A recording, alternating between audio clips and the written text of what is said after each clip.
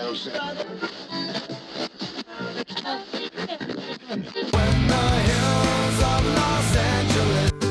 Angeles, I'm and most Hollywood nights. She goes to California, oh, California. What you say about Los Angeles? LA got the people saying.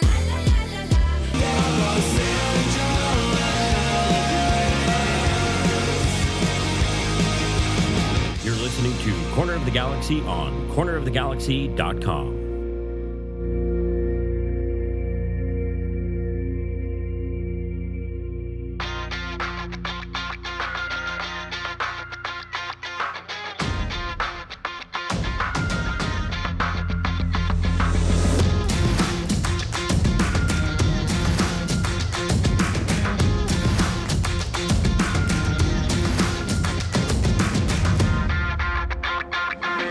Welcome to Corner of the Galaxy, the show that talks 100% LA Galaxy soccer.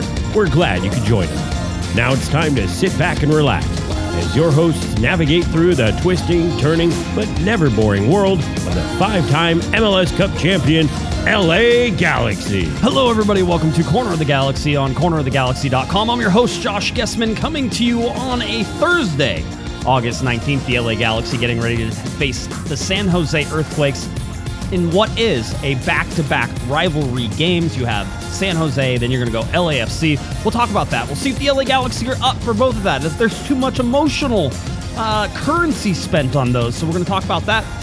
Talk about the loss to Colorado as well. Maybe the Galaxy learned some things. Maybe they didn't. We'll talk about it. We'll throw some other things in there like Giovinco, suddenly a free agent. Is Greg Vandy going after Giovinco? Probably not. I ruined it in the intro. Oh well, that's okay.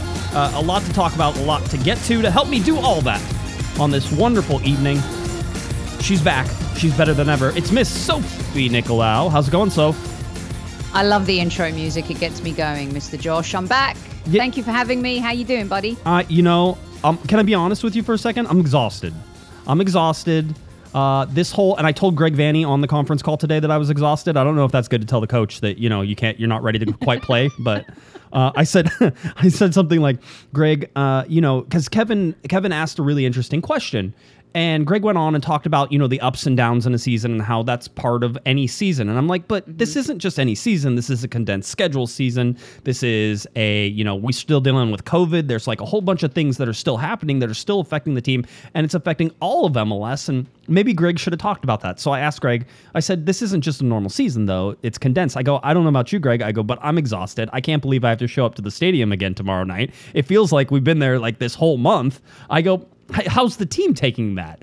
And unfortunately for everybody, the Galaxy are not as tired, I guess, as I am. So I guess that's the good part of that, Soph. Do you need a nap and a pillow? Should I have bought you a cookie and some milk? Instead of the bourbon, I'll take the bourbon, quite honestly. So thank you very much, by the way. You're very welcome. I opened it and I took a swig out of the bottle just to check. Just to christen it. Yes, yeah, absolutely. I have to say, I kind of sweated like swine when I went out to get that and come back. And, I was leaving with the hordes because, we're very lucky. Tell everybody you were going to bring it into the stadium to give to me on Tuesday night. And then you sort of were like, oh, I can't bring it in and I won't do that. And then you ran out after the conscious. Yes, I developed like this. I should ask before I take a bottle of alcohol into the stadium, especially being media. I don't want to get like nixed, I don't want my media credentials taken from me. But if I say it's for Josh Gessman, from Corner of the Galaxy, I should be cool. That works with like 5 people in the stadium. So, hey, if it works, it works. So I asked someone for a little tip, and let's let them remain nameless. Yes. They did not make it work, right? So then at the end of the game, I'm leaving, and I go out, and I said, okay, who's the supervisor here on security? Right. I go talk to Jose, hooks me up, mentioned your name. I get to go out, come back in. I love Get to deliver. I like Baxter's face, too. He's like, what, gifts? And then Larry, of course, not on Twitter, is like, Sophie, it's my birthday tomorrow. And at first I thought he was joking because he wanted a gift, but it was his birthday. Can we stop and say happy birthday to Mr. Larry Morgan? Not only was it Larry's birthday yesterday, but it was his 69th birthday. And as I have said, the only correct reaction to anybody's 69th birthday is Nice. That's it. There you go. So congratulations. We'll leave it at that. Well, congratulations, Mr. Larry Morgan there. So he's done great. But no, I'm serious. It feels like I have lived at the stadium this year. And I say that knowing full well that, last year we were all begging for games and hoping we were getting it. By the way, when the Galaxy play on Friday against San Jose, and then they play their next game, which is against LAFC, that is 22 games into the season. That is how long the Galaxy season was last year. I just would like to put that into perspective as we cruise right by that rather rapidly here. That was very but when Damien asked his question the other day and he said, hey, Greg, there's like 14, 15 games left. And I'm like, what? Yes, correct. 14. I mean, so we're at game 20, so 14 games left. Mm-hmm. The LA Galaxy are in third place, have been in third place for most of this season. In fact, if people don't believe me, I actually track this stuff. And if you look at the chart, which you can't see, but you can see since week 8, the LA Galaxy have been in third place. Since week 8, we're in week 20. 12 weeks of being third place. And everybody can say, oh, but they were up at first place for like 2 hours for a little while. And, that was fun. Yeah. I even appreciate now looking back. Sometimes whenever you ask a question, you don't realize how short-lived it's going to be. And even I thought it was going to be short-lived, but it's even more short-lived. But I asked Greg, I said, after they beat Minnesota, I'm saying, well, you guys said you didn't deserve to be in first place now. Do you think you do, here? I go, even if it's momentary. And then like 2 hours later, it was gone and they're in third place by the end of the weekend. All that stuff. But it's been a weird season. It's been ridiculously quick. And we went through, really has. And we went through some long breaks too, right? So there were long international breaks where there were no games. For everybody who's getting tired of going to the stadium, there are some of us. It's me. I'm tired of going to the stadium right now. But understand that in September, there's one home game and it's a midweek game. Josh, talking about the the retro, the special kit and the socks. Remember, that seems like last year. When we did that show, when we were talking about the preseason the kit, yeah. I mean, it's like even when you go into it's like, oh, we did preseason games this year. Like, wasn't that last year? It doesn't feel like. And when you look at it, the LA Galaxy have added 17 new bodies to this team since basically the end of last year. 17 new bodies. It's shown a little bit lately, to be honest with you. Of course it has. Of course, we're going to talk about the Colorado game because I think it's important to sort of focus in on that a little bit. But I think it's amazing. Just if we look back for a second and just everybody closes. There's somebody who said recently on Twitter, and I don't remember who it was, and I don't want to call them out anyway. But they're like, this feels like a Galaxy team that's just going to make the playoffs. And I'm like, do you remember last year when the Galaxy didn't make the playoffs, right? Like there's been a ton of progress in a short amount of time. Oh yeah. But it doesn't feel like that because we've been experiencing it over this season that seems to one be really long and two be really short. It's one of those two, I think, at the same time. No, and I think I think the home form has kind of affected that a little bit in terms of just 3 games that have been lost at home, and Greg brought them up as well on the conference call the other day. But it just seems that the road trips seemed like they were gone forever. Felt like they were, and they were. I mean, it felt like they were gone for like 6 weeks, and it just feels. I don't know what it is. I think once. Here's the scoop, Josh. I think in the next few weeks, things are going to go so fast, and before we know it, we're going to blink and we're going to be in the playoffs. Yes. And all that the LA Galaxy need to do right now is not screw this up and just get into the playoffs. Right. And whatever happens, I think they're definitely capable of getting to an MLS Cup final. But there's some issues and some bits and bobs that they're not dotting their I's and crossing their T's, and it's costing them games against teams like Colorado, who are there or thereabouts, Kansas, who are there and thereabouts, Seattle, who just can't, beat with, I don't know what it is. They're so good anyway. So I don't know. It feels like, are they going to tire out? Does it feel like they're going to lose the momentum and be short on gas? I hope not. Before we get too far into that, because yes, we want to talk, but Aaron gave us a $5 super chat. Says, is Sophie ignoring my fake accent jokes in the hopes that I'll stop? If so, I didn't see them. What's he saying? That's all it is. That's all it is he thinks that your accent is fake, which I can confirm. I've actually talked to Sophie, and she doesn't talk anything like that. More Texas than anything else. Does he want it to be like more, hello, mate? You want a pan of potatoes? I've got a pan of tomatoes. I'll just throw in a little bit of extra for you in it. Come on, let's go. 10p a pan. I can't handle it. Like I was thinking one show we should try to do where I do a British accent and you do an American accent, and we'll do the whole show that way. But we won't tell anybody, and we'll have to play it straight the whole time. Wait till they hear how I say hamburger in an American accent. How do you say hamburger in an American accent? Hamburger. Hamburger. Hamburger. I love it. I love it so much. I love it. That is, by the way, one of my favorite movies. Love Actually is, and it's a Christmas movie. Sophie, you and I were talking about Christmas before we even started, because that's what we do before we talk about Christmas and other things. But where they have the British guy who goes to Milwaukee, right? Oh my God, Wisconsin. Wisconsin. Yep. So yes. he's in Wisconsin, and they're asking him to say things, and then I forget which one is like, he's like table, and he's like table, and they're like, oh, that one's the same. So good. I love it. So Jonathan in the chat room says both of us should do a Scottish accent for the rest of the show. Funny thing, I'm going to tell you no, because every accent I end up doing ends up going Scottish/Irish and then into something that doesn't exist. I start off with it quite well, and then it just goes. It's like, hey, I see you, Jimmy. You know, I got it. And then that's it. That's all I can say. I see you, Jimmy. You know, and then it just, crumbles. It's actually very hard to do a Scottish accent. So I have my real job is that we're working. Yeah, I know. I have a real job. We're working on this refrigeration unit, and it comes from a company who's based in Glasgow. I actually went to Glasgow for a couple years ago. Spent some time in Glasgow and Birmingham. Eventually spent some time in London, and actually got to see a game. I was by myself. Being in London by myself, great thing ever. Don't tell my wife. It was total fun. But so I've been in Scotland, and I talk, and now I have been on a conference call with Scotland almost every morning this week.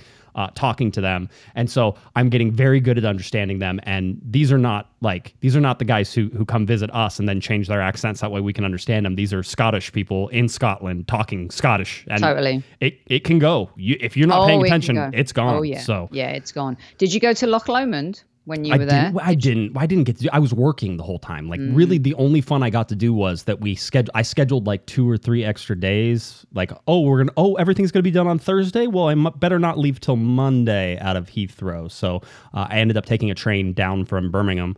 And Birmingham's a dump, isn't it? It's I'm used to it.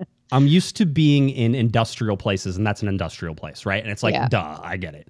But yes, it's very center of the country, very industrial looking, we do a lot of work here, and none of it's like pretty. Yeah, that's a dodgy accent as well. That's the Jack Grealish accent. Oh, yeah, nobody wants that, right? No, okay. That's good. Anyway, we've gone sideways. Okay. Let's get it to LA Galaxy lose 2-1 to the Colorado Rapids. Not surprised. If you look at the LA Galaxy, you talked about the losses. The losses that have come at home have come to basically top 4 teams, right? Because you have Seattle, who I think the LA Galaxy played very well against, but did not get any points out of it, and that's fine. Then you have the Sporting Kansas City game. I will argue that's still the best game that they played this year. Made some mistakes, cost them games. That's fine. Colorado game, really interesting. I don't think it was their best game. I don't think it was a horrible game. But certainly if you listen to Greg, and I usually agree with Greg in terms of what he sees on the field, he talks about little mistakes that end up costing them points.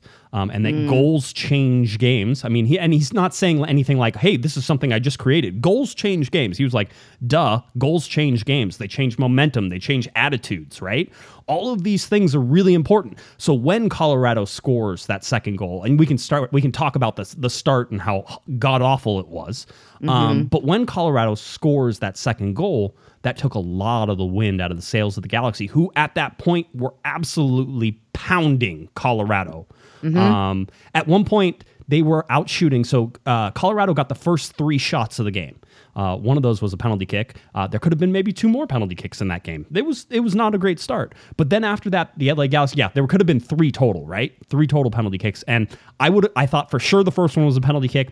I thought maybe the second one was, and maybe the third one. And those were a little more greenish, grayish, but I was like, one of those, I can't remember which one, but I was like, no, I'm letting that one slide. But 2 of those are probably penalty kicks, and they only got 1. So the Galaxy got lucky with that. But then that goal, that header, it comes after the LA Galaxy outshoot Colorado 15-0 on a streak. 15 shots to nothing during a game. Really interesting hearing Greg Vanney talk about how waves and how the LA Galaxy right now attack when one wave. So, and then that's it. It fizzles out, right? And he goes, good teams attack wave after wave after wave. They're relentless because as that other team is trying to clear the ball, as that other team is getting into emergency defending, smart teams know how to counterpress, know how to put themselves in position to send the next wave in and capture that momentum that they have to score goals. You know, it's I don't know. So what do you see? I understand the result is bad, but what did you feel during the game? Terrible result, number one. That is a must-win game against Colorado. Number 2, you're playing at home. You've got to be formidable at home. This team has to develop you're coming to our house and we're going to crush you mentality. Yes. And right now, those top 4 or 5 teams think they can come to Diggity and win. Yes. And that is something they have to absolutely improve and work on. First half, the first 15 minutes were horrific. They were all over the place. Yes. Right? Yes. And it felt like one of those games. I said to, I think it was Gio, I said, this has got something dodgy written all over it. Just the way they started. They weren't particularly cohesive. This is partly some of the reason why, Josh, that when you have you got to integrate new pieces and the team has chopped and changed so much. Right. Sometimes you lose that consistency and that togetherness in terms of understanding what needs to be done on the pitch, right? Second half, whatever Vanney said to them, this is what I like. In fact, my biggest take from the game was whatever he does at halftime, he helps and improves the team, because they came out and I was like, it's going to be 3-1. We were talking with some of the fans at halftime and I said 3-1. I fancied it. And when they came out, I was like, this is great. They hit the bar, they hit the post. You know, they just couldn't finish their dinner, you know, as we would say in England. And here's the thing for me. It felt like a lot of the time, you know, like when you're in high school and you want to kind of kiss the boy and he rushes it, right, you know? Right. And that's what happened whenever I went to kiss the boy in high school. So yes. There's no technique yet. Right. You know what I mean? Right. And it felt like everything was rushed. Everything was like so fast and quick. It's like, let it marinate. Where's the killer pass? Yeah. That was the biggest, that was their Achilles heel, I thought, in that game, Josh, because there was possession and there were opportunities, but the final ball was really poor, and getting into those smart spaces was non-existent. And I think that's going to come for those front twos, especially as they're learning how to play in the league and with this team. One, Jonathan Lewis, who was playing for Colorado, absolutely destroyed the LA Galaxy in terms of on defense for that first 15, 20 minutes. He was the guy who got fouled in the box like 2 or 3 times. That could have been penalty kick each time. He was quick. He was fast. He took Julian Araujo to task a couple times, which that's tough to do. I thought he was dynamic for Colorado. He was actually fun to watch whenever it goes. Greg Vanney talked about how Colorado set themselves up in a 5. On the back line as well. And he said, you know, if you're playing a 5 on the back line, then you're doing one thing, which is trying to keep people in front of you. And he said, and Greg was funny, he goes, I thought we respected that too much. I thought we played in front of them too much. He goes, we needed to play in behind. We need those vertical balls. We need those passes. We need things to be able to make them uncomfortable. And we didn't at the very beginning make them uncomfortable. And it's that one, it's killer mentality. 2, Victor Vasquez after the game said something like, he goes, I don't want to say we don't want to respect them, right? He goes, but we have to, and he didn't want to use the word arrogant either. He goes, but we have to know that we're better than teams and we have to play like we're better than teams. That's what you're talking about.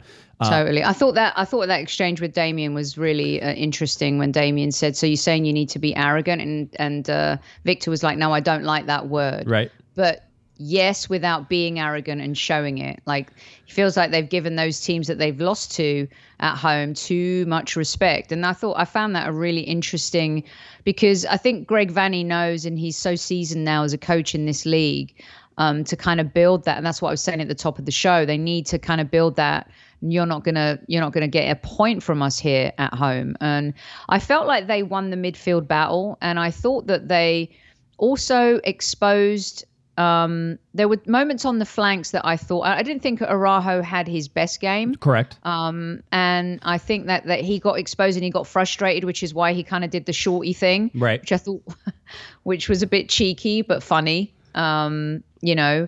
And I just think it was a bit disjointed. You got.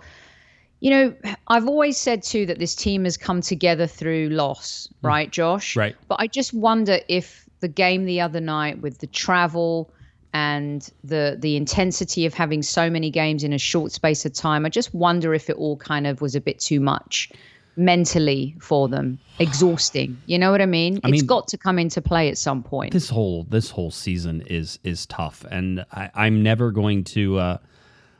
unlike some people on Twitter who think that, you know, these guys should just be robots every single time.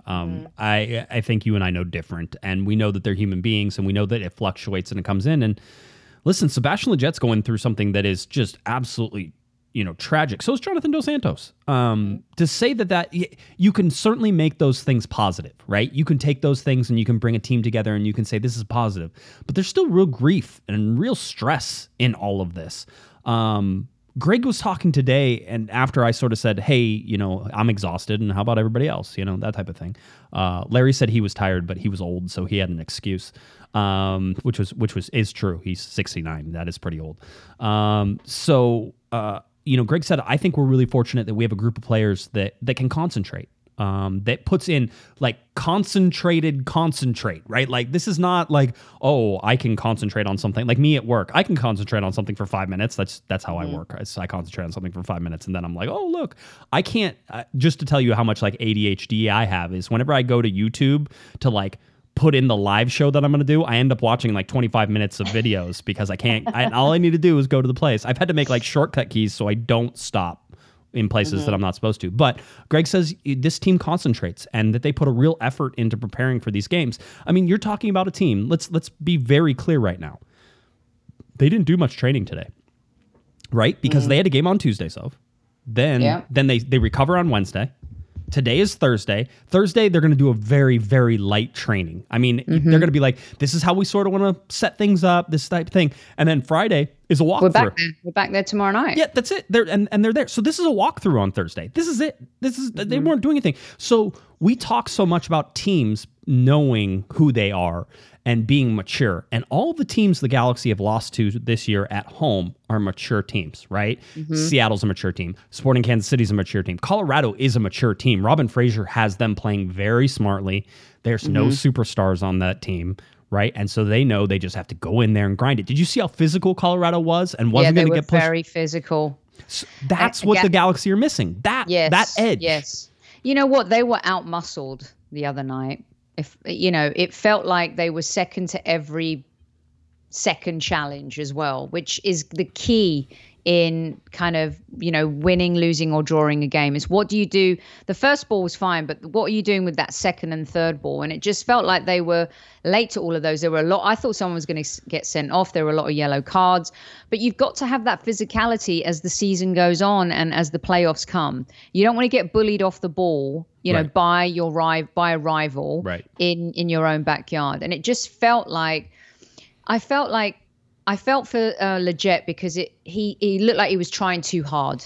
Everybody was. Greg talked about that so much. He said where we looked frantic. It looked like we were trying to force things, right? And so that's the part where you were saying they were missing the final pass. It was they were pressing so hard. Here's the thing though, and I think I'm pretty right at this. Let's throw out the Dallas game at Dallas where it was the third game of a 3-game road trip and they got blown out and blah, blah, blah. Throw that game out and pretend like it didn't happen for a second.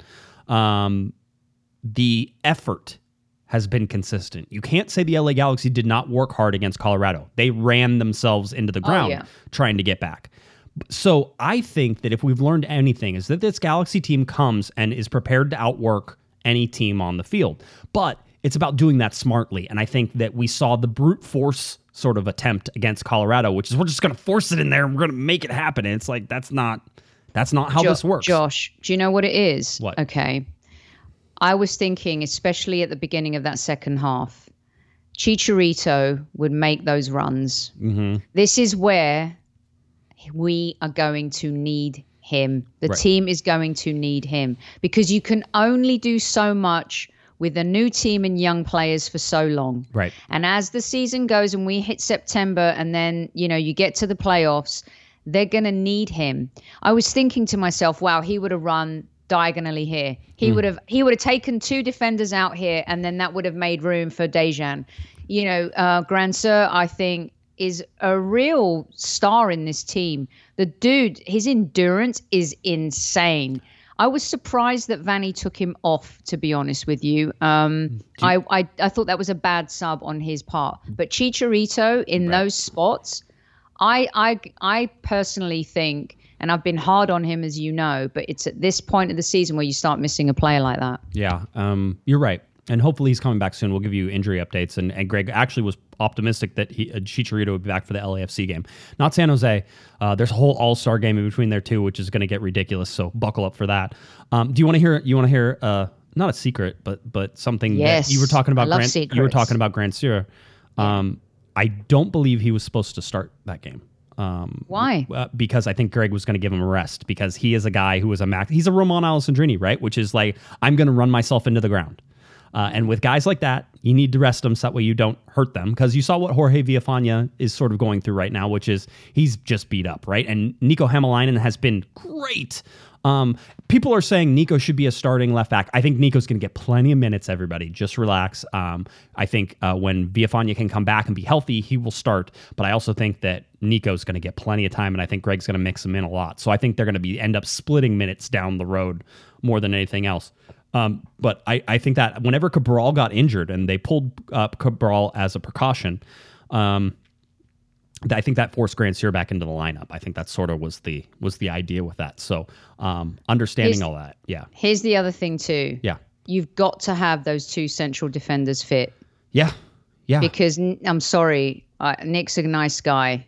Right. He's kind of all over the place a little bit. I thought he did well coming in both times now against Koulibaly, but I mean you're losing something there. You're losing something huge there, Josh. And I don't know. I mean, now we're also looking at in terms of Dan Steres. Does Dan Steres fall below Nick DePuy? In this, it's still not something.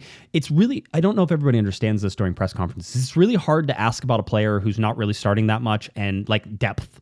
It's hard. Like if we were doing a scrum, you could ask about it because I could wait till the very end and be like, is anybody going to ask any questions? Hey, Greg, one quick question, totally off the wall here, but where do you see Steres in the depth chart? Because I noticed that you've been playing Nick DePuy out there. When we're on our Zoom calls, and Greg is very, very explanation happy. He loves to talk soccer, and so I think I asked him a question. He went on for like 4 minutes for the first answer after the game, and it's great because it's full ton of like little nuggets that you can pull out. But you can't ask him about Dan Steres then and where he sits with Nick DePuy and how that is sort of sitting. So eventually we'll figure out what that is or if there's an injury or that type of thing. But it's interesting. DePuy has been getting the start over Steres or been getting the fill-in role over Steres right now, which is an interesting turn of events. So yeah, is that a trust thing? I don't know. I mean, is Steres? I know who I would play, who I would start, and it's interesting that you mentioned that about like whether or not you can ask him about those things. I mean, I felt like I don't know if it was a risk, but I had to ask him, and I don't know if you want to start on this now and if you want to save it, but I had to ask him about the goalkeepers. Yes, no, bring it. That's one of the things I wanted to talk about. Okay. Because as we've seen, and Greg tipped this, and then I'll let you you go. So, but Greg tipped this that Bond was going to be back in starting goal. We talked about it prior to the game, and he let reporters know it's like I'm not gonna.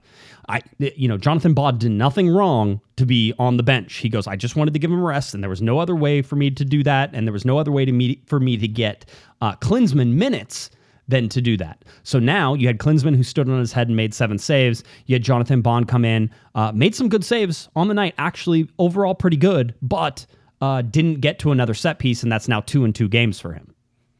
He did not play well. I'm sorry. I completely disagree with you. He was responsible for both of the goals. He was all over the place. He wasn't responsible for the first one because that was a penalty kick.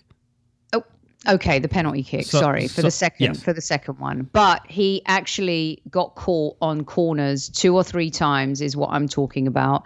He was responsible for that goal. He came out of his 6-yard box. He looked like he was in no man's land. He was trying to do too much. And I think that for the first time, I questioned Greg Vanney because you don't need, if there's one position, Josh, that you shouldn't tinker with too much, it's the goalkeeper. Right. Bond didn't need to be rested. He did not. I would disagree. Need to be rested. I would disagree. I would say that being this is his first year in Major League Soccer with the travel and everything else, and Greg pointed out he has not played this many games. In as many games as he has played, it took him like 3 years to get that many games whenever he was coming from England. So he's not a guy who's had high minutes. So I think we have to at least respect that a little bit. But I do agree with you that now at least there's the perception of a goalkeeper issue. Exactly. And here's the scoop. After Klinsmann had the game that he did and he made all of those insane saves, he should have been the starter against Colorado. And then you bring Bondi back against San Jose. You can't drop a guy after he saves the team and is the man of the match and is in the MLS Team of the Week. Was he in the MLS Team of the Week? Yeah, he was. I can't. Yes, right. He was. I just don't. He's such a good man manager, and he's so good at like juggling this new, fresh team. Right. I just thought that was an unnecessary move to make, and that's why I asked him. I go, do you think you've created an unnecessary narrative when it comes to the goalkeeping situation? Because I think he set Bond up a little bit there. So if he makes a mistake, fans, the media, they could like latch onto that. And I just think after that performance, let him play, keep him in the team, and then go back to Bond. If you really want to rest Bond, rest him and then bring him back for San Jose. I just think he created something there that wasn't necessary at all. And especially for me, goalkeepers, just keep them playing, keep them hot. Right. Here, by the way, I do have this. I found this. I was looking for the audio. Your question and Greg Vanney talking after the LA Galaxy's game against Colorado. So let's see if I can play this here. No, I mean, I think my responsibility as a coach is to figure out what the best team is that can be on the field to help us, win games when it's all said and done. And I think Jonathan Bond has had a good season.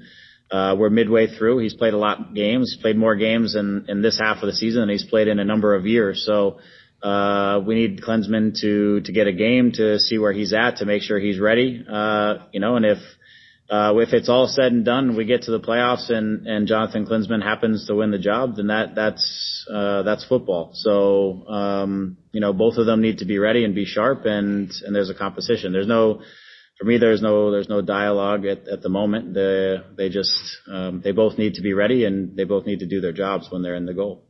All right, there we go. So there was Greg. I thought that was an interesting comment when he said, if we get to the playoffs and Jonathan Klinsmann wins the job, right? What are you talking about? Well, it's how are you going into the playoffs not knowing who your goalkeeper is? What is this? Is this the time of the season to talk about who's going to win the starting position? This isn't the NFL. But I mean, this is in fairness to Greg, he's saying basically this is a meritocracy, right? If you earn it, then you play. And so if Jonathan Bond loses that starting spot, then Jonathan Klinsmann is going to get it by earning it, right? If in training, Jonathan Klinsmann is the better goalkeeper, then I think that that's true of any position. And I know goalkeepers can be sensitive. And I know that, I agree with you that you don't mess with goalkeepers that much. But at the same time, Jonathan Bond has to know that, hey, that's great. We're glad you're here. You don't fight, and Jonathan Klinsmann is going to take your job. Just like everybody else on that roster right now is, if you don't fight, somebody's going to take your job. And I think Greg is good at that in terms of saying, and at least making that decision, right? Which is, Bruce Arena was good at that too, right? He was like, hey, Mike McGee, you're on the bench today. Okay, cool. What Greg said today was interesting, and I think it goes along with this. He says, every time I make a decision on a roster, and I'm paraphrasing, but every time I make it, I have guys who want to play every minute. There's nobody asking to sit out. He goes, every single guy wants to play every single minute. He goes, and that's great as a coach, because that means that I have a difficult decision to make, right? It's like I have to make these decisions, and all these things affect that. So Jonathan Klinsmann wants to start just like Jonathan Bond does.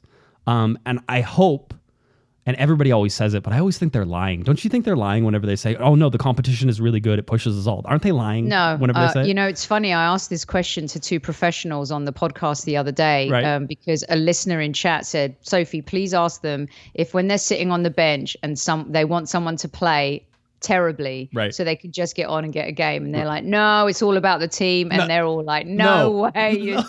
No, I'm sorry, but like, it's like, imagine being at your job and they bring somebody up who's going to watch you do all your stuff, and you're like, I know. And they're like, oh, don't worry, he's here to support you. It's like, no, that dude's here to take my job. And it's competition. I get it. In sports, competition is everything.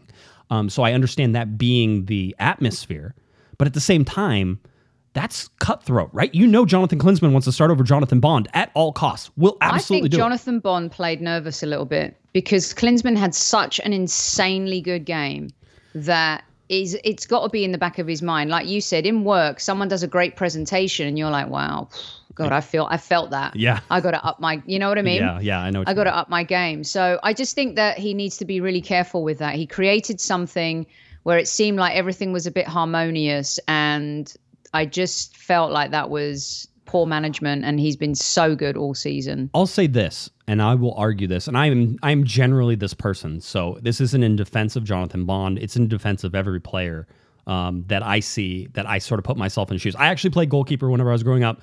Not enough to be like smart about it and no positioning great. But when you look at the goal against Vancouver that Jonathan Bond didn't get to, right? And everybody goes, oh, that's Bond, he has to get there. And that was probably one where I would agree more than any of them that he had to get there in order to do it. At the same time, Sega Coulibaly should probably cover a guy who's jumping right next to him and make sure that that was Kevin Baxter trying to call me during a podcast. So just in case anybody wanted to know how good Kevin is at paying attention to when my shows are, that was Kevin trying to call in. But you know, that's one of those things. Now, here's the thing, and this is always my argument. If Jonathan Bond stays in goal, right, and he doesn't come out after that ball, because he wasn't going to get there, right? We all agree he wasn't going to get there because he didn't get there. He was a good 2 steps short of getting to that ball in the Vancouver game. If he stays on his goal line, does he stop the shot? The answer is no, because the ball goes into the corner perfectly. Nobody's stopping that shot. So that's one. And then go against the goal in Colorado. Do you want him? He has to go cover the front post because that ball's sent to the front post, right? So he has to cheat himself forward towards that front post a little bit whenever that ball comes in. Then the ball gets flicked back over basically his head to the back post.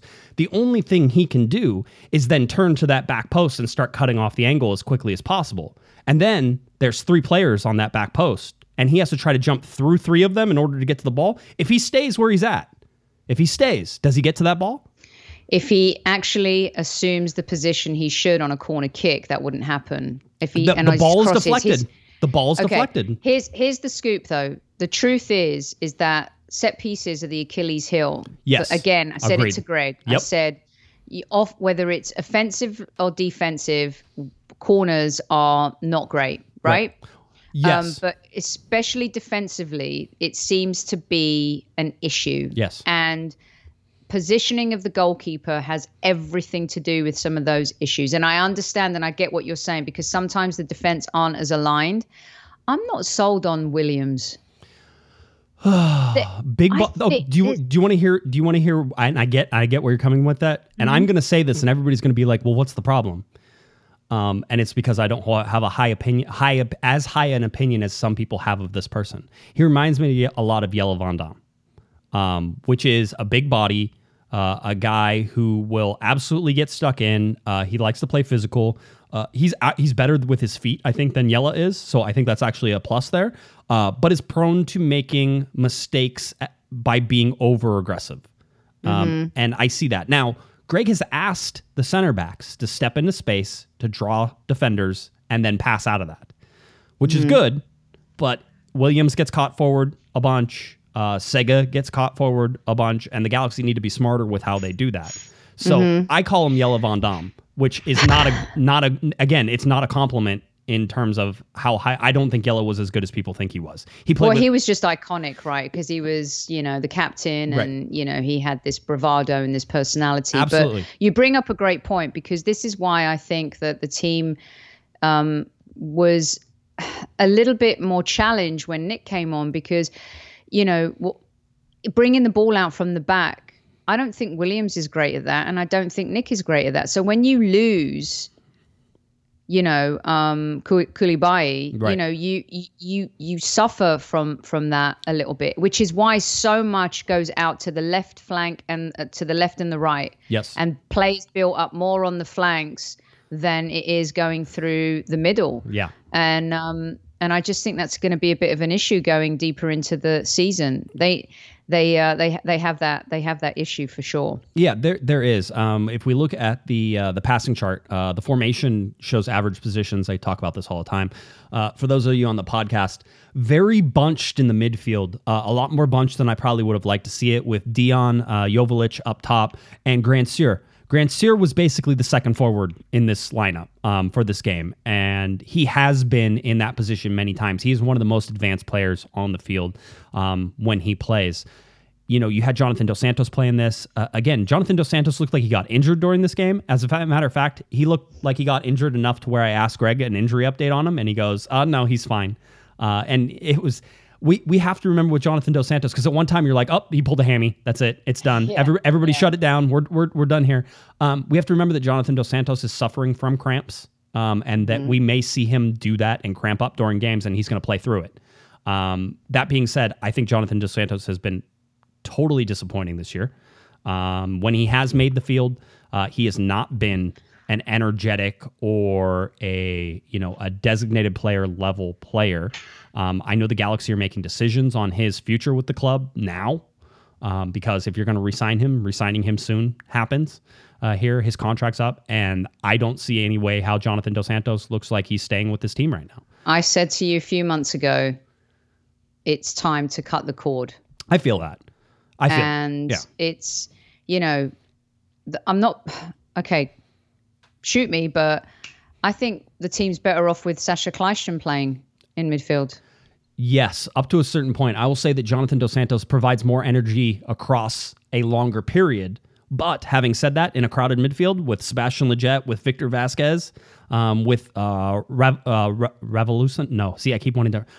No, he's so good, by the way. He is. Ryan has been so solid. I mean, that goal he hit was just a worldie. I mean, half volley, just boom, in the back of the net. He's impressive, and he is a star in the making. And I just think that Jonah may take a couple of opposing players with him when he has the ball, because they're always worried about what he's going to do with the ball. Right. Because, of course, he can, produce slick passing. But I just don't see it. I just don't see the value. And we all adore him. It's not a personal thing. No, it's not. No, he's such a wonderful human being, and it's got nothing to do with what's the things that have happened. It's tough, but we're talking about stuff from before, right? And last season even, and he's injury prone now, and you just can't afford to have that at that salary as well. That's hefty. Yeah, really hefty. But now you sort of see Revolution.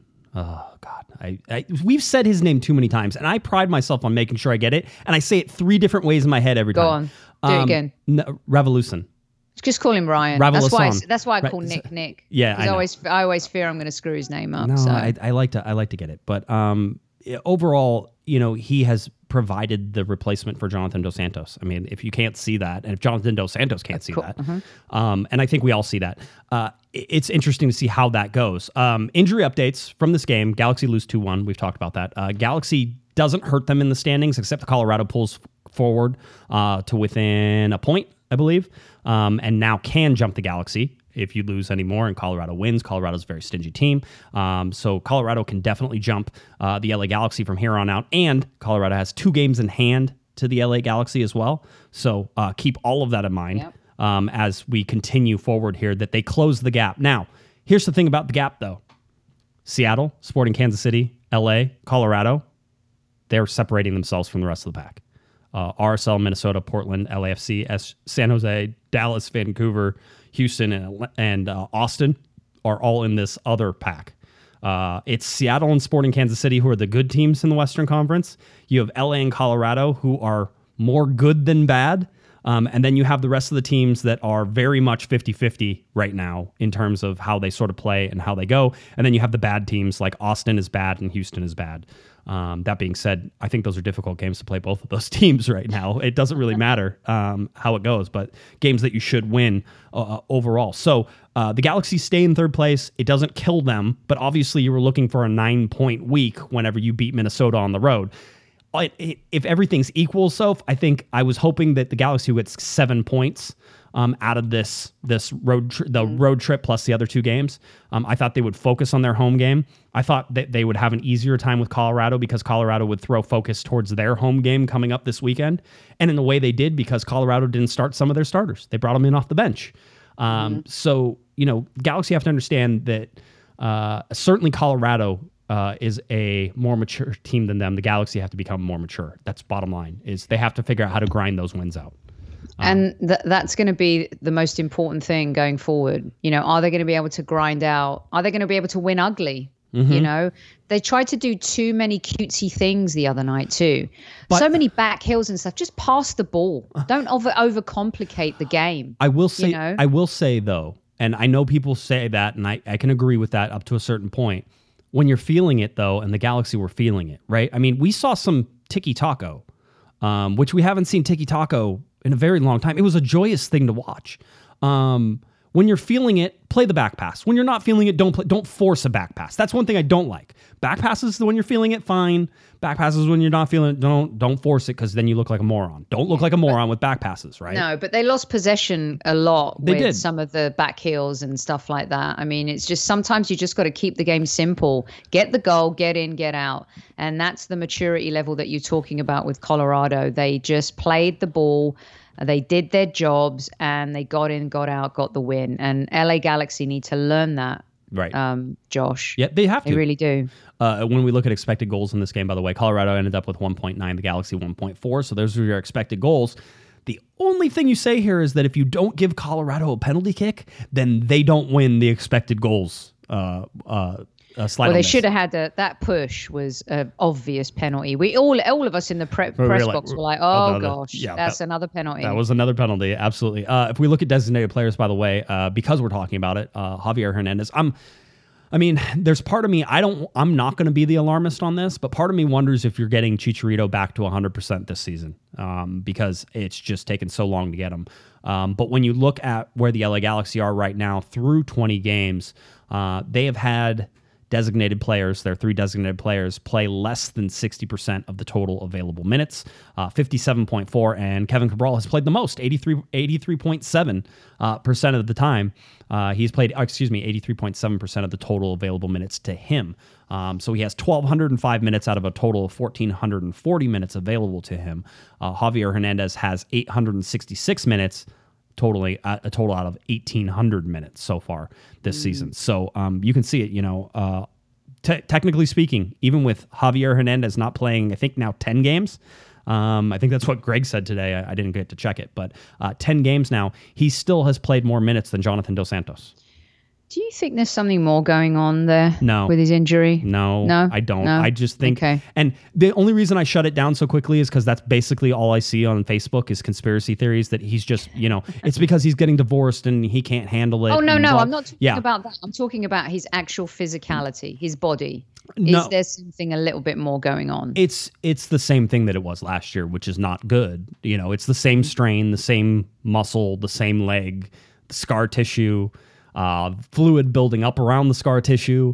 I mean, none of that is good. You're talking about worst case scenario in terms of a strain is to strain it in the exact same place that you did the last time with scar tissue around it. So the healing is, obstructed by the scar tissue, or at least slows down that healing. And then you have fluid that builds up around it, which obstructs the healing again. And it's like, I think they've taken a bunch of steps forward. And every time they've had to pare it back because he's not there. He's not ready to keep moving forward. So, interesting. I just wanted to address something in chat real quick. Yes.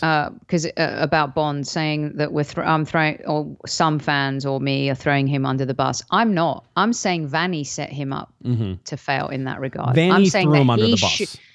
He shouldn't have made that move. Right. I think Bond is a really good goalkeeper and he's been great this season, and his personality and character is a phenomenal addition to this team. Yes. He's a cool guy. So I'm just saying it wasn't necessary to do that to begin with.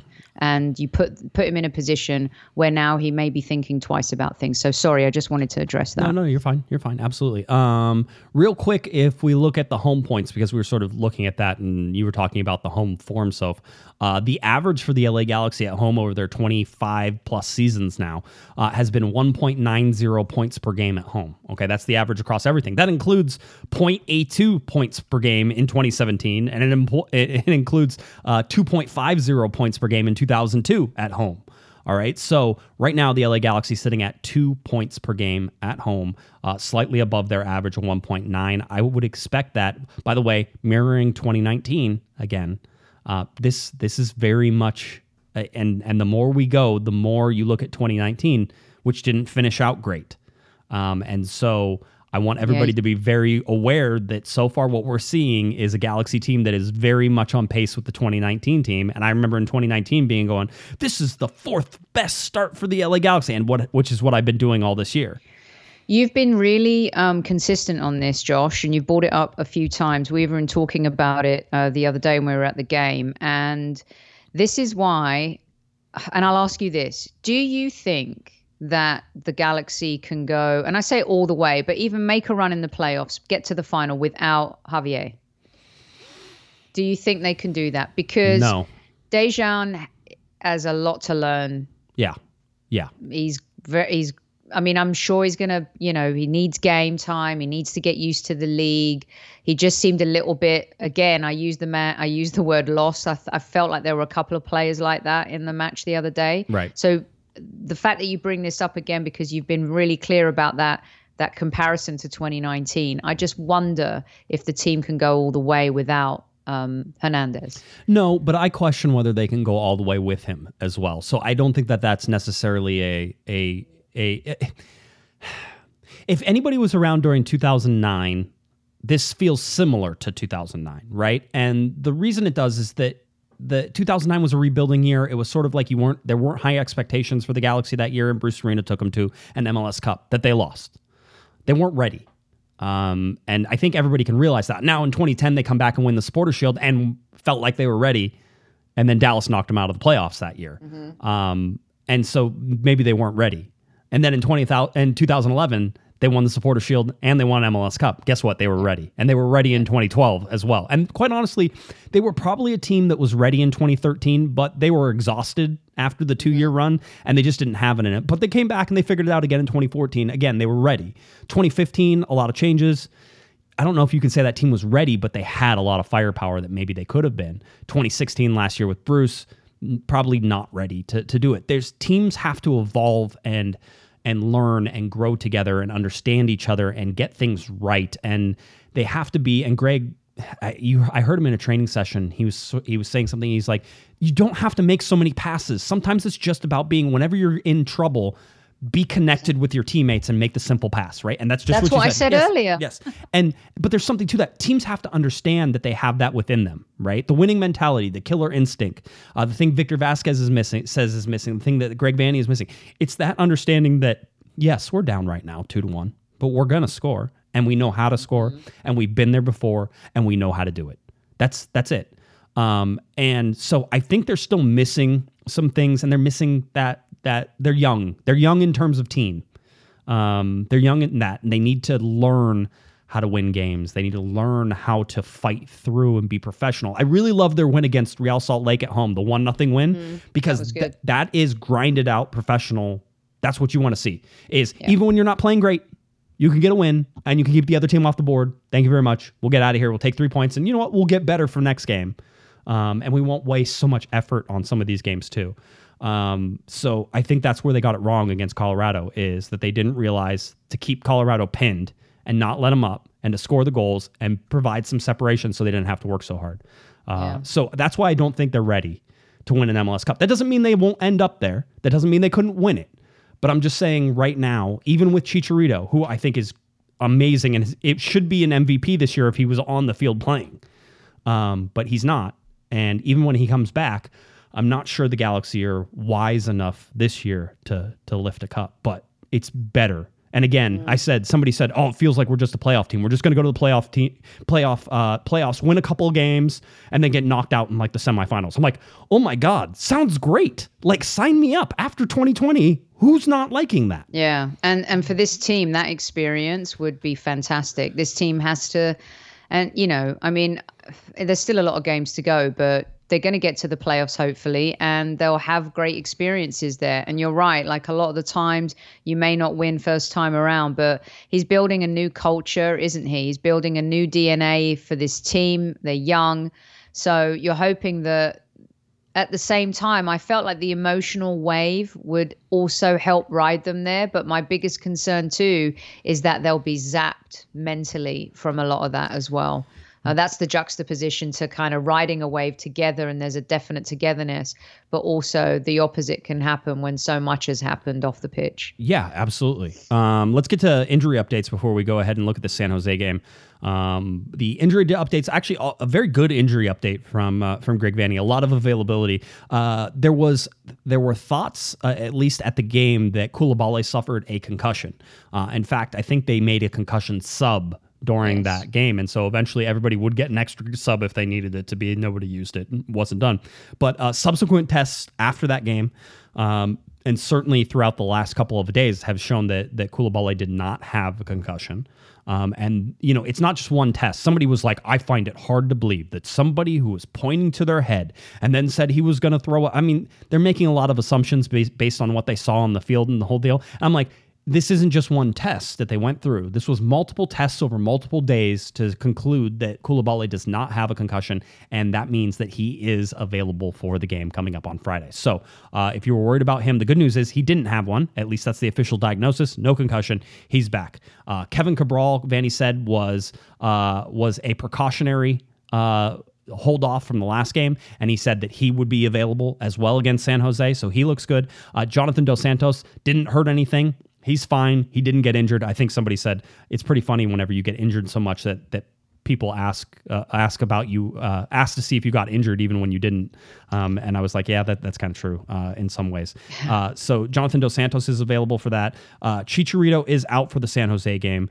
Greg Vanney was very optimistic, though, said that he thinks that he should be able to play a part in the LAFC game. Somebody asked him if he would play in the All-Star game, and Greg said, if it was up to me, I'm going to be very honest, I don't want him to have any involvement in that game. He should not. No, of course not. But... and Greg alluded to this in the answer. He said, but he goes, I don't know what that does for his availability for the LAFC game if he doesn't play in the All-Star game, because there is a rule, and everybody keeps pretending that like MLS is just going to forgive this rule, but MLS hasn't said they're going to forgive this rule. And Greg Vanney seemed to indicate that they're still working on this with the league, which is if you don't play in the All-Star game, if you're injured for the All-Star game, you can't play in the next game for your team. That's the most ridiculous rule in the history of the world. And we should call this the Zlatan rule, right? Because Zlatan was like, oh no, I'm injured, I'm not going to play in this game. And then they're like, okay, well, you can't play in the next game. And that's where this came from. Yeah, well, anything to punish Zlatan. Of course, but the whole problem here is that Chicharito has been injured for a significant amount of time, and just when he's about ready to come back, the last thing you want him to do is play in a stupid, exhibition game where, I'm sorry, but everybody thinks this is going to be like some sort of like walk in the park, and Liga MX is going to come out here and try to kick MLS's butt, and MLS is going to try to kick Liga MX's butt. This is not going to be a walk in the park. It's actually going to be a competitive game if you're interested in that. I think everybody's just interested in LA Galaxy players not getting hurt, and that's what you should say in that. So Chicharito and Julian Araujo are the two All-Star From a games. Commercial point of view, Josh, I completely understand that the league wants him to play, and I get it. He's an All-Star. He'll want to show up, but absolutely not. The LA Galaxy is the most important thing. And he's been out for so long. Imagine if he goes out and plays and re-injures himself. That would be an absolute catastrophe. And that rule is bogus. And the other part about that is that if let's say MLS says, okay, well, if you can't play in the All-Star game, then we're not going to have you play against LAFC. That goes against the league's best interest too, right? Because even worse, right? That is actually. Yeah, exactly. And that's horrible. Oh man, you don't want to have that. But Greg said he was hopeful that Chicharito would have some involvement in that LAFC game and then get a break and then be able to really come in and make his appearances, get some game minutes, and start really working himself back into shape after that. So right now we are targeting the LAFC game as the game where Chicharito is coming back. That's Greg Vanny's words, not really mine. But he says that's what we're looking at right now. The only other injury update was Villafaña, who has a bone bruise. He is available. As far as Greg said that he would be available as long as he didn't have a reaction to the training today, and he said he was going to leave the press conference and go into the locker room to talk to him and find out how he sort of handled the training today. It's nothing. He can play on it. It's a bone bruise, right? So it's just really sore. And so it can be a problem. But if you have somebody like Nico Hämäläinen, you're not really concerned whether or not Villafaña can play in this game because I don't think that's an issue, right? Yeah, you can play Nico, and that's not a problem. So anyway, that's your updates. Everybody seems like they're pretty healthy. Everybody's good, and Greg does not offer up injuries. You have to ask them about specific players in order to get the answers. So there could be somebody who's injured who we don't know about right now, and he'll keep that to himself, which I totally respect. Make me ask about everyone. Although Scott French once said, if you have coaches who do that, all you do is go down the roster and say, "Is this person available? Is this person available? Is this person available?" And then they get the point. So I always like that as well. So I think it's important the listeners know that you ask those questions, Josh. You try to get the intel for them all the time. I think that's I know everybody is asking questions about their stories and they want to write their story for their pregame and like, oh, this is the preview and I'm going to put this quote in there. That's probably what Kevin was calling me about. It was a quote or something like that. And so everybody wants to do that. But I think our job there is to ask the questions about injuries and who's going to be available. And if the coach wants to answer them, that's fine. And if they don't, MLS isn't going to penalize them, so he doesn't have to answer, but Greg answers. So I'm sure they go, okay, next up is Josh Gessman, and Greg goes, here come all the injury questions. The whole deal. And so then I list them off for him, and then he always like gives me a little smile. He's like, yep, okay, we'll get through all of them. So Greg's great to talk to, by the way. Yeah, he is. He really is. Super easy to talk to. All right, let's get to this game coming up, though. Here we go. San Jose Earthquakes, LA Galaxy, the Cali Classico. This is an important game for the Galaxy. I'll tell you right now, San Jose has not lost since the last time they played the LA Galaxy, which was a little while ago. It's actually 9 games ago for them. But get this, 9 games, Sophie. 9 games the San Jose Earthquakes have played. They have won 2 of them, but haven't lost in 9 games. So that means they have 7 draws. They drew Minnesota after getting a red card in the 22nd minute. So Nathan, who's I think one of their defenders, is not going to be playing in this game. And so it's kind of incestuous here. The Galaxy played Minnesota, then Minnesota went to play San Jose, and now San Jose goes play the LA Galaxy. Oh, I kind of love MLS scheduling, how it all goes. But this game is at 7:30 p.m. It's on ESPN2. Kickoff is expected at 7:38 p.m., so just keep that in mind as you're all going to the stadium. You're going to need to be there by 7:38. That's when the ball drops, and people will actually be playing. I think John Champion and Taylor Twellman will be on the call. The reason is that Greg Vanny was late to his press conference today because we were waiting for them to finish up with Taylor Twellman and John Champion for ESPN2. So just about 10 minutes, that's fine. He's usually on time, so I'm not going to complain even a little bit. So that's where we sit. The LA Galaxy, this is the original rivalry for the LA Galaxy. I'll say what I said after the Galaxy beat San Jose the last time. San Jose is not treating this as a rivalry, and the Galaxy aren't treating it as a rivalry. And the reason is that San Jose has sort of become that sorry team that's just trying to struggle to stay alive. Now, having said that, they've picked up their momentum since the last time.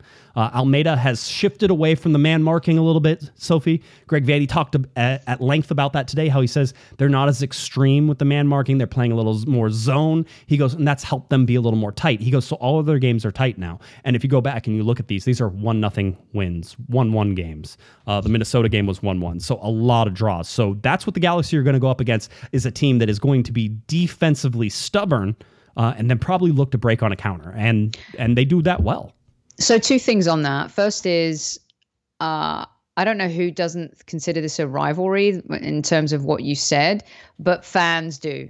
You?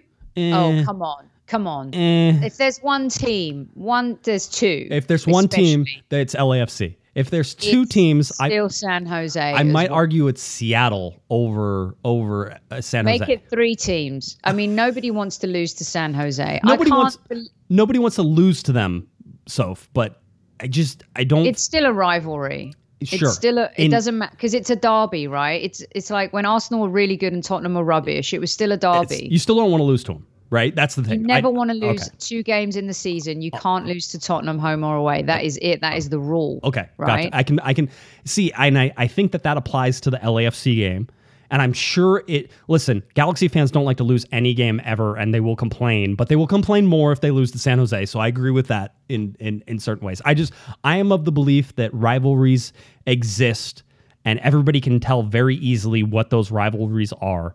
And I think that this has history behind it, which is the only reason it still stays within our rivalry zone. Is the history, but I am not one who believes that San Jose is a current top level rival, because San Jose hasn't been. They don't put any money into that team. It's not like it doesn't matter. They're still. Were you there that night when Alan Gordon scored that header, the 3-2 match? Which is for San Jose when he scored? For San Jose when he played for San Jose. Yes. That's when those were rivalry games. I agree with that. That was when those games were something. But those are the things you don't forget, right? As a fan, for me personally, that's what I think. I still think they're a rival. They may not be good, but they're still a rival. Okay. You have to approach it as such. Is all I'm saying. Listen, I'll tell you right now. There's like 99% of the people disagree with me on this, and that's fine. It doesn't bother me. I'm not going to lose sleep about it. I'm just saying that in my mind, it's not the same level. It's not the same level. It's not even close to the same level as it used to be. My second point real quick was they're due a loss. From all that you've said in terms of the draws and how many times they are due a loss. And this game is absolutely a must win. There is no excuse. They have to win this game. You cannot lose 2 home games on the trot. Yes. One to the Rapids, who are going to be a competitor in the playoffs and as this season rolls on, Josh, and the other is losing to San Jose at home, who are 9th, 10th right now. They're bang average team. You just can't lose this. It's 3 points or it's going to be a problem. Or there will be another game. You can say it. There will be another game. I mean, yes, I 100% agree with you, mostly because of Josh's rules of soccer. And Josh's rules of soccer are you win your home games and you try to steal points on the road. And the Galaxy they stole points on the road, which was good, but they didn't win their home game, which is bad. And now they need to win in order to make up for that loss. Because like I said, if you would have said the Galaxy gets 6 or 7 points out of these 3 games, you're like, that's pretty good. Because you expected them to go to Minnesota, a team who hadn't lost once in the last 13 games, or only lost once in the last 13 games. You expect to go there and struggle with that team. And instead you steal points and you keep them off the board and it's a shutout. So you gain 2 points there as far as I'm concerned. Now, you lost 3 points to Colorado because you should win your home games. Absolutely. Unless it's one of the top 2 teams, Seattle or Sporting Kansas City. I still don't think the Galaxy match up well against either of those teams, and I don't expect them even at home to beat them yet. That doesn't mean they can't get to that point, but it's not there yet for me. So having said that, I expect them to beat San Jose. San Jose is not a good team. Right. San Jose has been playing, some also-rans, and they don't. This little surge they're on right now is their death surge. Did you ever watch Grey's Anatomy? Have you watched? I never really got into that show. By the way, I only watched like the first season or 2. My wife watched everything. He says, yeah, but there was a point. I remember this one part, and I don't remember. I always say this. I say this about my dog all the time too. Is that one of the doctors there? I think it was McSteamy. McSteamy was dying, right? And then all of a sudden he was getting better, and everybody's like, "Oh my God, he's getting better!" And one of the doctors goes, "This is the surge, right? This is the surge. Like you get the surge of adrenaline just before your body completely gives out, you die, right?" And that's what I say to my dog all the time, who's like 13, and I'm like, here comes the surge. I go, it's bless. I know she's a sweetheart, but I'm always like, it's gonna happen. I feel like this is San Jose's surge. All right, they have now they're unbeaten in their last 9 games. Mm-hmm. The Galaxy were the last team to beat them. They feel like they're clawing up to the top, and as they reach for it, as they're surging, I want the Galaxy to kick their fingers out and they fall down the cliff and realize that this is it. All right, I want to see in Die Hard where they have the camera and you see the guys. I was just about to say that scene where Alan Rickman is clinging on for dear life at Nakatomi Plaza. And that's not good. But I think I think they need to have one of those thrashing, convincing wins. Yeah. 4-5-1. Right. Really go for it and just batter them. Yeah, you know what I mean? No mercy. No more. A little Karate Kid. Yeah. No mercy at all. So I'm glad we got all those movie references in today. That was wonderful. I just want to know, were there any other famous people outside of Sean Connery that you've also watched Ghost with? Before we close up the rest of this, I feel like we need a separate podcast just to talk to you about other stuff. Let's do it. Yeah. Let's do a pop culture episode, and I can tell you. I mean, he's. I haven't even told you about Sir Anthony Hopkins yet. I mean, that's a whole other. I mean, I was glad he just didn't eat my liver. All right, I think we're good there. Your prediction for the San Jose game? So 5-1. 5-1. At least you're being conservative. That's nice. I fancy goals, and I think the team is going to bounce back. I think Greg's going to have them ready. Whoever plays, I don't know who. Is he going to rotate? Does he have the ability to rotate based on what's going on? I don't know. I mean, he will. Somebody will be rotated. It won't be drastic, I don't think, because they're at home. So I don't think that they need that drastic rotation. But somebody who started last game will not start this game. That's my guess. I mean, first of all. But this is the kind of game where Dejan can really kind of, get into it and I think get a couple goals, get a brace, get a hat trick, something to get him fired up and get him going. Let's get him going. I think it's really important that he has a good game and nicks a goal here or there. It'd be good. I think 2-1. I fancy 2-1 LA Galaxy. I think they should win this game. This is a game. These are the types of games I want to see them win. If there are people below them in the table, Sophie, they should beat them. That's where this Galaxy team is right now. So listen, Colorado beat them, and I think that's a bad loss. And I think that they can play better than that. And I think they got a little unlucky too, but mostly their own faults. So real quick, I'm on a bit of a roll because I actually said Brentford would beat Arsenal, right? Which was kind of horrific. But I think there's a big performance in this team on Friday. They were, you could tell they were beat. They were so bummed about losing that match at the end. They don't, usually you just the hands on knees and things like that. I think they'll have a performance tomorrow night. I really do. The LA Galaxy this season have not lost back-to-back games. That has not happened. And that was something that they all said.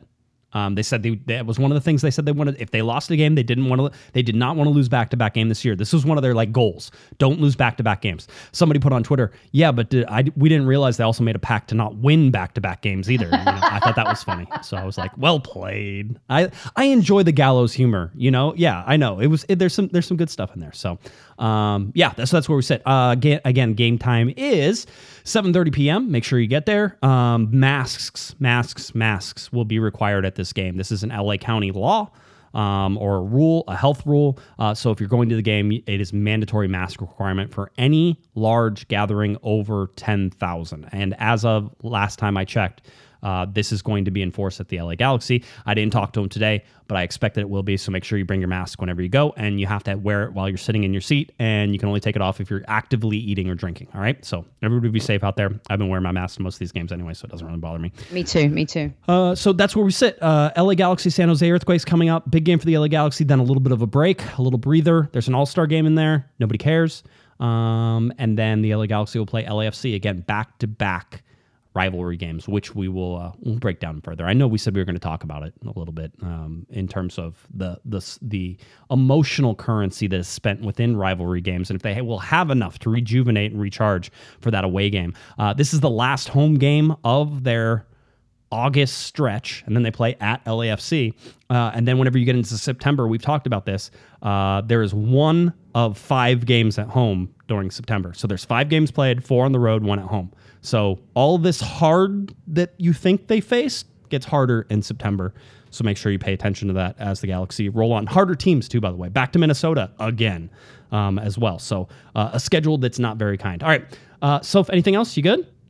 I'm good. I'm looking forward to tomorrow night's game. I fancy a big win. Let's roll. Let's do this. 3 important, pivotal points. All right. I love it. Tell people where they can find you. At Highbury Squad on YouTube and Twitter, and at Soccer Diva, my own account. Give us a go if you like a little bit of football, European football. And thank you, Josh, as always, for having me. Appreciate you and all that you do. Always great, Soph, to have you on here. If you're looking for me on Twitter, it's at JGuessman, JGUESMAN, at Galaxy Podcast on Twitter. Head on over to cornerthegalaxy.com. Articles, videos, all sorts of fun stuff there for you. Cornerthegalaxy.com, your one-stop shop for LA Galaxy news and information. All right, that does it for Sophie the Cannon Nicolau. I'm Josh Pato Guessman. You've been listening. You've been watching to Corner of the Galaxy on cornerofthegalaxy.com. Everyone have a great night. We'll see you at the game on Friday.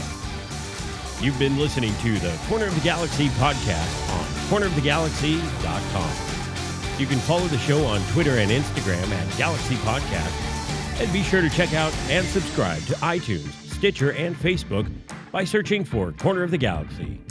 Fans, we thank you for listening, and we ask that you be kind and courteous to your neighbors as you leave the podcast. We thank you for joining us and look forward to seeing you again. Until then, I'm Michael Araujo, and on behalf of the entire Corner of the Galaxy crew, goodbye, everybody.